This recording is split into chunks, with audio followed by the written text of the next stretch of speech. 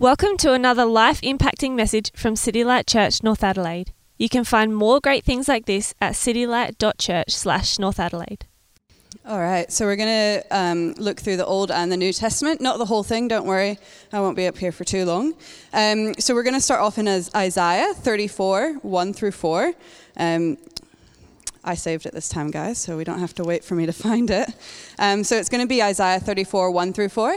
I'm reading from the NIV, and just as a reminder, we do have Bibles at the back of the church, which are in NIV and also other languages. So if you want a Bible, it's not called stealing, it's yours. Go and take one from the back, take it home, give it to friends, family. That's fine, keep it for yourself. So, but anyway, today I'm reading from the NIV, Isaiah 34, 1 through 4.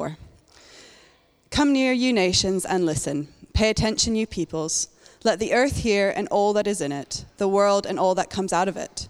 The Lord is angry with all nations. His wrath is upon all their armies. He will totally destroy them, and he will give them over to slaughter. Their slain will be thrown out. Their dead bodies will send up a stench. The mountains will be soaked with their blood. All the stars of the heaven will be dissolved, and the sky rolled up like a scroll. And all the starry host will fall like withered leaves from the vine, like shriveled figs from the fig tree. Our second reading comes from Mark chapter 13, and it is all of chapter 13, so we'll go. As he was leaving the temple, one of his disciples said to him, "Look, teacher, what massive stones, what magnificent buildings." "Do you see all these great buildings?" replied Jesus. "Not one stone here will be left on another. Every one will be thrown down." As Jesus was sitting in the Mount of Olives opposite the temple, Peter, James, John, and Andrew asked him privately, "Tell us, when will these things happen? And what will be the sign that they are all about to be fulfilled?" Jesus said to them, "Watch out that no one deceives you. Many will come in my name, claiming I am he, and will deceive many. When you hear of the wars and rumor of wars, do not be alarmed. Such things must happen, but the end is still to come. Nation will rise against nation, and kingdom against kingdom. There will be earthquakes in various places, and famines. These are the beginning of birth pains. You must be on your guard. You will be handed over to the local councils and flogged in the synagogues. On account of me, you will stand before your governors and kings as witnesses to them. And the gospel must first be preached to all nations. Whenever you are arrested and brought to trial, do not worry beforehand about what to say. Just say whatever is given to you at the time, for it is not you speaking, but the Holy Spirit. Brother will betray brother to death, and father his child. Children will rebel against their parents and have them put to death. All men who will hate you because of me, but he who stands firm to the end will be saved. When you see the abomination that causes desolation, standing where it does not belong, let the reader understand. Then let these who are in Judea flee to the mountains. Let no one on the roof of his house go down or enter the house to take anything out. Let no one in the field go back to get his cloak. How dreadful it will be these days for pregnant women and nursing mothers. Pray that this will not take place in winter, because those will be the days of distress unequaled from the beginning, when God created the world until now, and never to be equaled again. If the Lord has not cut short those days, no one would survive. But for the sake of the elect, whom he has chosen, he has shortened them. At the time, if anyone says to you, "Look, here is the Christ," or "Look, there he is," do not believe it. For false Christs and false prophets will appear and perform signs and miracles to deceive the elect, if that were possible. So be on your guard. I have told you everything ahead of time. But in those days following that distress, the sun will be darkened and the moon will not give its light. The stars will fall from the sky and the heavenly bodies will be shaken. At that time, men will see the Son of Man coming in clouds with great power and glory, and he will send his angels and gather his elect from the four winds, from the ends of the earth to the ends of the heavens. Now learn this lesson from the fig tree. As soon as its twigs get tender and its leaves come out, you know that summer is near. Even so, when you see these things happening, you know that is near, right at the door. I tell you the truth, this generation will certainly not pass away until all those things have happened. Heaven and earth will pass away, but my words will never pass away. No one knows about that day or hour, nor even the angels in heaven, nor the Son, but only the Father. Be on guard, be alert. You do not know when that time will come. It's like a man going away. He leaves his house and puts his servants in charge, each with his assigned tasks, and tells one at the door to keep watch. Therefore, keep watch, because you do not know when the owner of the house will come back, whether in the evening, or at midnight, or when the rooster crows, or at dawn. If he comes suddenly, do not let him find you sleeping. What I say to you, I say to everyone, watch. Thanks, Ruth.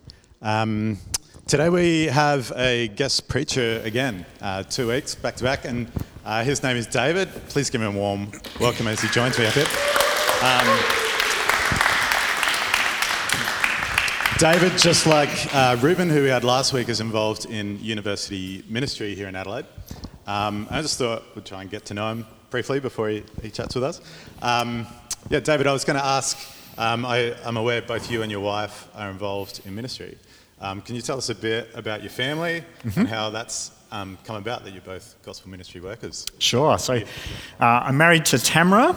Up the back there, we have 2 primary school age children, Hannah and Leah. They're out in the City Kids.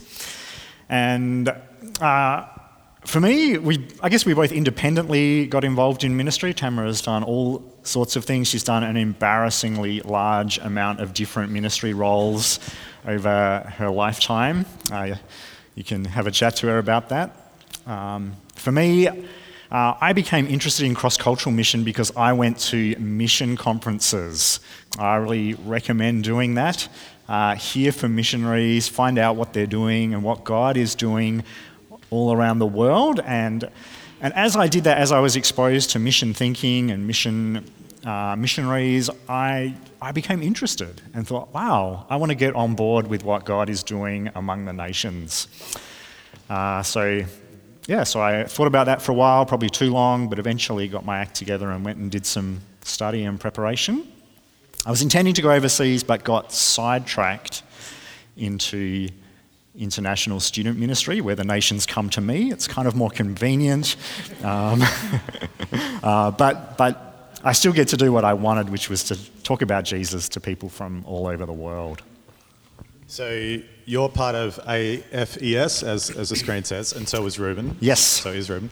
But you're more focused on the international side of things. Yeah, that's right. And can you tell us a bit about that? So it's Focus, who you work with? Yeah, it's easy to die from acronym overload, I've noticed with AFES, but Focus is just, all you need to really know, it's a group of, at university here for international students, and our goal is pretty simple. We want students to make friends and meet Jesus. So we do that. We run a public meeting Friday night, have dinner together and open up the Bible we want to encourage students to grow in their faith. We want to introduce students to Jesus. We want to train them to in godliness and ministry skills and send them out with the gospel into the world and back home to their home nations as well, for those that choose to do that. So that's what we do, and I love doing it. Yeah, and I imagine there's quite the audience here in Adelaide. We have a large international student population. We do. We did have a very large audience. Sometimes I feel like I'm kind of justifying my existence as an international student ministry worker at the moment. With our borders being closed, it's been a bit of a stranger year, last year and this year again. But still, there are a great many of students around on our campuses. It used to be up to 20-25% at Adelaide University. We're international students, that's probably a little bit less at the moment. But still, these students, they're looking to have community, they're curious about Jesus, and there really is great opportunities for the gospel. And could you tell us something exciting that you've seen in Focus Ministry of recent times? Yeah. There's plenty of things, but maybe something I'd love to encourage you with. You will know Christine and Mark, who've been at this church. One of the things that those two have been involved with is connecting with some Indian students. This is a kind of a long but really interesting story. Back at the beginning of last year, in orientation week, I met an Indian girl, and I invited her along to our group, and she never came. But then just randomly my co-worker rang her a few weeks later, we'd already gone online at this point and just called this girl. Her name, it doesn't matter what her name is. And this girl answered, and they had a chat, and then she turned up online to a meeting on Friday night, which is unusual. And she was curious. She had lots of questions about the gospel. She had just read the Bible really carefully, and it was super encouraging to see. And I want to encourage you that like Mark and Christine were so faithful. Christine in particular followed her up, and from that they've kind of figured out this huge network of Indian students, and it's been hard for them. It's been a very big cultural divide to cross, but they've shown what it means to love in a costly way, and to show that in order to reach people from other cultures, actually we have to put our own rights and the things that we are comfortable aside. So, and from that's just come opportunities for them to read the Bible with these students. So if you haven't talked to Mark recently about that, I'd encourage you to go and have a chat to him, and I'm sure you'll be encouraged at how God is at work. That's brilliant to hear from our home church as well. We'd love to keep praying for your ministry and be supporting you. Are there any particular ways we can be praying for you? I think keep praying for students. Like last year was just a really tough year for international students, especially those who just arrived in the country and then lived in their bedroom for the first semester. It was hard to make friends. So just pray that as students kind of come back out into the world a bit this year, that God will use their desire for community that they'll connect with groups like Focus Christian groups, that we can model what Christian family is like and share God's love through that. Pray for our Christian students, that they'll be committed to the gospel and bold in then reaching out and inviting their friends along. Sounds good, and thanks again for taking the time this morning to lead us through Mark. I'm going to get out your way. It's good to be here. Thanks again. Thanks. Great. Well, thank you so much for having me here this morning. It's an honour to have the opportunity to share from God's Word with you. Now, I gather you've been working through Mark's Gospel over the last few weeks. And this week we are up to chapter 13. And it's probably not an understatement to say that this is perhaps the most confusing section in the whole of Mark. I could blame Simon for the fact that I have this, but unfortunately he gave me a choice. That confusion, that's borne out. If you ever pick up a commentary on Mark, you'll find that there are a very great many different ways to read this chapter. I think it's a bit like Revelation. Revelation is a very, very straightforward book, provided you only read one person's view on it. It's when you read two views that you find you're in trouble. And so I guess this does make preaching on this passage a little bit daunting, but also it reminds us that we need God's help. We need help from God's Spirit to understand His Word. And so please pray with me now that He will help us. Heavenly Father, we thank you for your word. We thank you that it's true and right, that it's useful for teaching and correcting and training and rebuking us, that we might be effective servants of yours among your people and in the world. Help me to speak and say what is true and right. Help us to listen well. Help us to understand your word and put it into practice.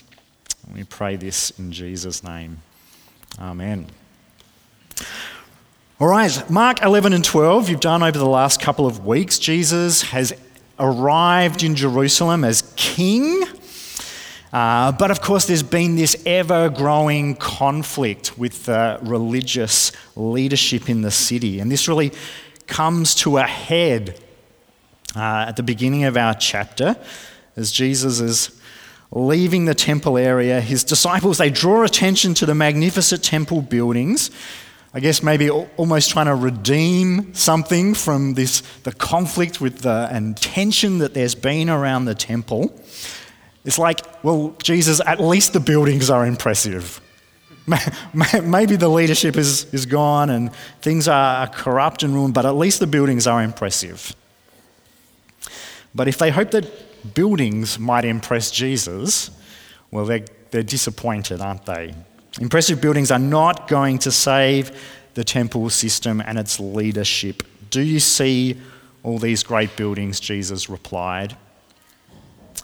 Not one stone here will be left on another. Every one will be thrown down.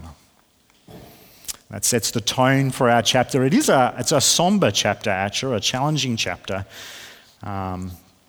And naturally, of course, the disciples want more information. They want to know when this is going to happen. What are the signs that this disaster, this shocking thing in the destruction of the temple, the symbol of God's presence among his people, when will this happen? Well, Jesus, he does give an answer. He gives a long answer, and he certainly does cover the signs and events surrounding the impending destruction of the temple. That happened in AD 70 at the hands of the Romans.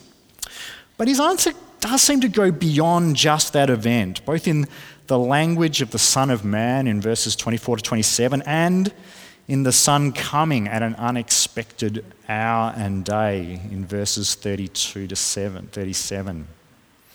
So what I want us to do in light of that, I want us to see that although much of Jesus' answer does address specific questions of the disciples around the destruction of the temple, like all smaller moments of judgment in the Bible, they're there for us to cause us to stop and pause and be reminded that there's a greater moment of judgment coming in the future. So as we consider how Jesus' disciples should live and keep watch during the difficult times in the lead up to this temple destruction and judgment on Jerusalem, so we will learn lessons on how we should live and stand firm in our day, in our time, as we wait for Jesus to come to judge the living and the dead on the last day. You know, I think that these are questions we have and questions that our friends have about God. How should we understand terrible events happening around us? How does God fit into these events? How does God fit into the horror of war? Where is God when Christians suffer? Where is God when millions are impacted by a global virus pandemic? How shall we live in the midst of such times? Jesus talks a lot in this passage about being deceived by those who would lead people astray. How are we not going to be deceived? How will we stand firm, heeding Jesus' repeated warnings? Jesus' disciples needed to know these things, and so do we. All right, so let's work through what Jesus has to say and see what we can learn. Before Jesus gets to specific signs associated with the temple, he outlines general distress that the disciples are going to face, and these will be terrible things. But Jesus says that they are just the beginning of birth pains. They'll be painful, but they're not specifically connected with the sharp pain of the temple destruction. And there's two broad categories of these birth pains highlighted for us. In verses 7 to 8, we have global disruption, and then 9 to 13, Christian distress. Global disruption and then Christian distress. First up, global disruption. Jesus says that the days leading up to the destruction of the temple will be filled with wars, rumours of wars, famines, and earthquakes. But these things, terrible as they are not signs that this moment, this end has arrived, the destruction of the temple. No, in verse 7 it says the end is still to come. No doubt it's easy to be alarmed, easy for the disciples to be alarmed as they see these kind of things unfolding around them. But Jesus corrects an overly alarmist kind of view, as his words do for us as we wait and watch for the greater end that is to come. Because of course, these kinds of disasters are not unique to the years leading up to the destruction of the temple. They continue to happen today. These disasters, and I'm sure we could add to the list things like bushfires, floods, pandemics, climate change, things that we see in our lifetime, well, they are part of living in a broken and fallen world. And notice that Jesus says that these things must happen in verse 7. Do not be alarmed, he says, such things must happen. They are not outside of his control and power and sovereignty. And so we must not be overly alarmed as we see these things happening around us. But there's also a correction the other way. Although these kinds of disasters were not signs that the destruction of the temple had arrived, and neither are they signs for us that the final judgment is upon us, nonetheless, remember verse 8. Jesus says they are the beginning of birth pains. And once labour pains start, there will be a baby born. And so Jesus' words remind us that the world we live in will not go on as it always has. There will be an end, and we need to live in light of that end. You know, we need to watch the news with those kind of glasses on. There's a global pandemic, contraction pain, the end is coming. There's bushfires and famines, contraction pain, the end is coming. There's a military coup in Myanmar, contraction pain, the end is coming. I wonder, does this knowledge impact how you and I live and what we do? Or do we live for the here and now without giving much thought to the fact that there will be an end? You know, when we're with Jesus in eternity, there's a whole bunch of stuff that just isn't going to matter.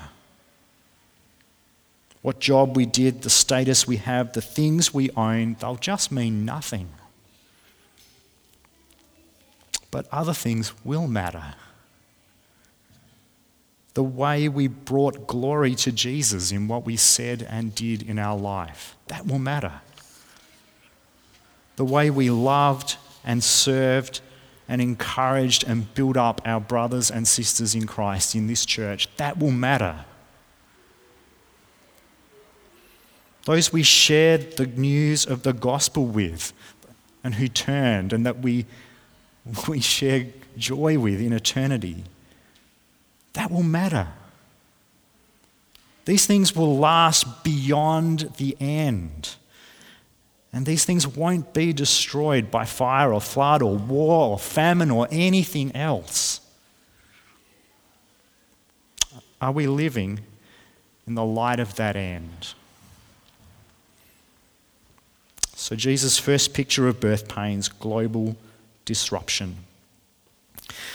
Secondly, Jesus speaks about the pain his disciples will experience simply because they are his followers. He covers two aspects of their experience. And again, these challenges, they're not unique to Jesus' disciples, but a really normal Christian experience in the last days. Have a look at verse 9 with me. Firstly, there's state-sponsored persecution. Jesus' disciples will be handed over to hostile authorities, not at some levels, but at every level of government. But this too is not outside of Jesus' control. It's not unexpected. It's not something that is out of his plans. In fact, this persecution becomes the very means by which the gospel goes out to the nations. You can see that there. The gospel must first be preached to all nations. And we see that in the book of Acts, don't we? As the apostles proclaim Jesus in Jerusalem, as they do that boldly at trials before authorities, persecution drives them out of Jerusalem. And so the gospel goes from Jerusalem to Judea to Samaria to the ends of the earth. And just as with global disruption, this persecution, this kind of persecution, it's just as much a reality for us today. You know, we don't even have to go to more authoritarian countries where Christianity is banned or squashed. It's only a matter of time before a Christian is prosecuted under the new Victorian legislation surrounding gay change and suppression practices. Only a matter of time. And it will be sooner than later, I think. What's going to be our prayer for those who find themselves in this situation? In this passage, Jesus links these kind of events to the evangelization of the world. So we want to be praying that those who find themselves before governors and authorities and rulers, we want to be praying that they will be given words from God's Spirit such that the gospel will be boldly proclaimed. You know what? I think having that kind of kingdom perspective, that is hard. That is so hard. Because our instinct is to cry out over injustice, isn't it? Our instinct is to complain about the erosion of Christian freedoms and the erosion of freedom of religion and freedom of speech in our country. Our instinct will be to cry out for rescue from God. But we need to be a people who live in light of the end, a people more concerned that the gospel is faithfully proclaimed than our own rights or safety. Are we willing to make that our prayer? Interceding that people before courts might not worry about what they will say, but knowing that God's Spirit will give them the right words at the right time. There'll be state-sponsored persecution. Secondly, in verses 12 to 13, there'll be betrayal and hatred from every part of society, even within families. And this will be because of association with Jesus. You know, in Australia, we aren't used to being hated by society as large as Christians, are we? But that's changing. Followers of Jesus are increasingly not respected. Like it was for those first disciples, the gospel is being shown to be more and more offensive. It's becoming more difficult to speak out about things like the universality of human sinfulness, the absolute lordship of Jesus in a plural society, and of course Christian morality that's completely out of sync with our culture. How should we live in these times? Jesus says we need to stand firm, not just for a little while, but to the end, for all the days of our life. And we need to remember to keep on keeping on. We need to keep on being shaped by God's word. We need to keep on meeting together. The writer of the Hebrews knew this. Don't give up meeting together. Make sure it's a priority to gather with God's people and that it doesn't get squeezed out by work or sport or study or anything else. Because that's the means, this church, this family we have, that's the means by which we hear God's word, by which we encourage each other to stand firm and continue in our faith. And Jesus says here, the one who stands firm to the end will be saved. Will be saved. There's a great assurance in his words. So we have two kinds of birth pains, global disruption and Christian distress. Well, from here, Jesus finally gives a specific answer to the disciples' question. We're now in verses 14 to 20. Global disruption, Christian distress, not particularly signs associated with the end of the temple, but there is a particular sign according to Jesus. The temple is about to be torn down, and that will happen when the disciples see the abomination that causes desolation standing where it does not belong. Let the reader understand, says Mark. When I read that little phrase, I always thank Mark. I thank him for letting me know that this is a really important point, even though it's a really confusing phrase. And indeed, it might puzzle us. But it seems that it would have made sense to Jesus' hearers. The abomination that causes desolation alludes to the second half of the book of Daniel, where God's people are suffering intense persecution and the persecutors are prevailing over them. A recurring event in Daniel is that these out-of-control persecuting authorities, well, they're desecrating God's temple with something that's an abomination that causes desolation. If you're interested, you can follow that up in Daniel 9, 11, 12, actually all of the second half of Daniel. And so it seems that Jesus is saying that his disciples need to watch for another moment like this. Another moment when an out-of-control authority sets up something deeply offensive and unclean in the temple. And when they see that sign, it's the last moment they're to flee from Jerusalem. History tells us that the Roman destruction of Jerusalem and the temple was exceptionally brutal. But it does seem that Christians took note of Jesus' words. Tradition is that Christians did recognise the signs, whatever that exactly was, and they escaped before it was too late, because they heeded the warnings that Jesus gives here. You know, this destruction of the temple, it must have seemed like a terrible disaster to Jewish Christians. Yet, like everything else in this chapter, it lies within God's plans and power. This event was both God's judgment on Israel and a stark reminder that the temple has served its purpose. We no longer come to God in a building through animal sacrifice, do we?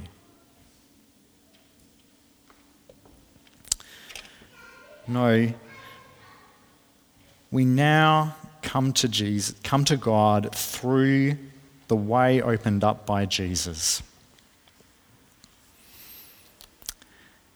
And the destruction of the temple means that we're no longer tempted to go back to approaching God in these old ways. That has come to an end. And so this is a good moment to ask, if you're here today and you know that you are far from God, then know this for certain: there is a way to come near, to be accepted, to be forgiven, to have shame and fear taken away. And that way is not through a system or a structure or anything that you do. It's found in knowing Jesus, in trusting Jesus, in asking him to be the ruler of our lives. If you're here today and you know that you're far from God, but you'd like to come near, make sure you don't go home without doing something about that. Talk to Simon or a Christian friend, or even come and talk to me afterwards. We'd love to help you meet Jesus and enjoy the blessing of being in his family. Back to our passage. Jesus, well, he's just given this devastating and awful picture of the destruction of the temple in AD 70. You know, amidst these horrors, there must have been a huge longing among Jesus' disciples for God to act and rescue his people. But Jesus warns that this moment of destruction will not be the moment that he comes again. On the contrary, they must be on guard against looking for rescue in the wrong places. In verse 22, he says, "For false messiahs and false prophets will appear and perform signs and wonders to deceive, if possible, even the elect." They're not to be distracted from listening to Jesus' words and running from Jerusalem by those who would promise false rescue. And again, this is something that we must guard against. When under pressure, we too can seek rescue in all the wrong places. We can be distracted from Jesus by people or things that promise safety and security and rescue, but in the end only deceive. Jesus is enough. He's the only Saviour we need.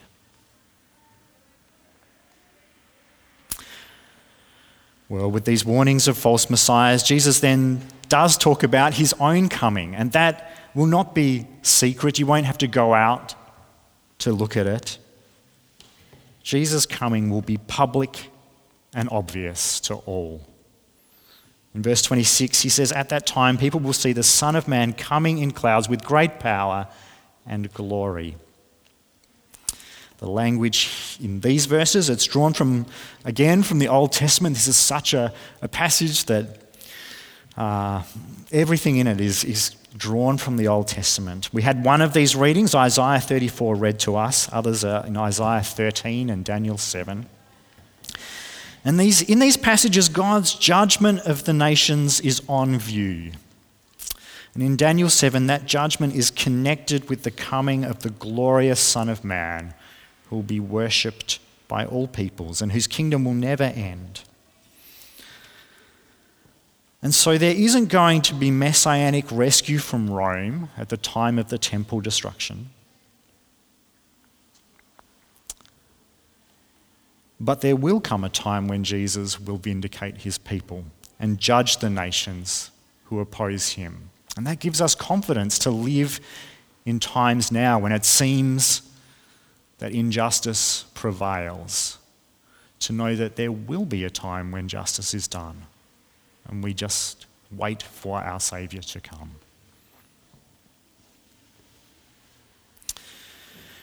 Well, Jesus, he digresses momentarily to his coming again and then returns to the present for his disciples with this little parable of the fig trees.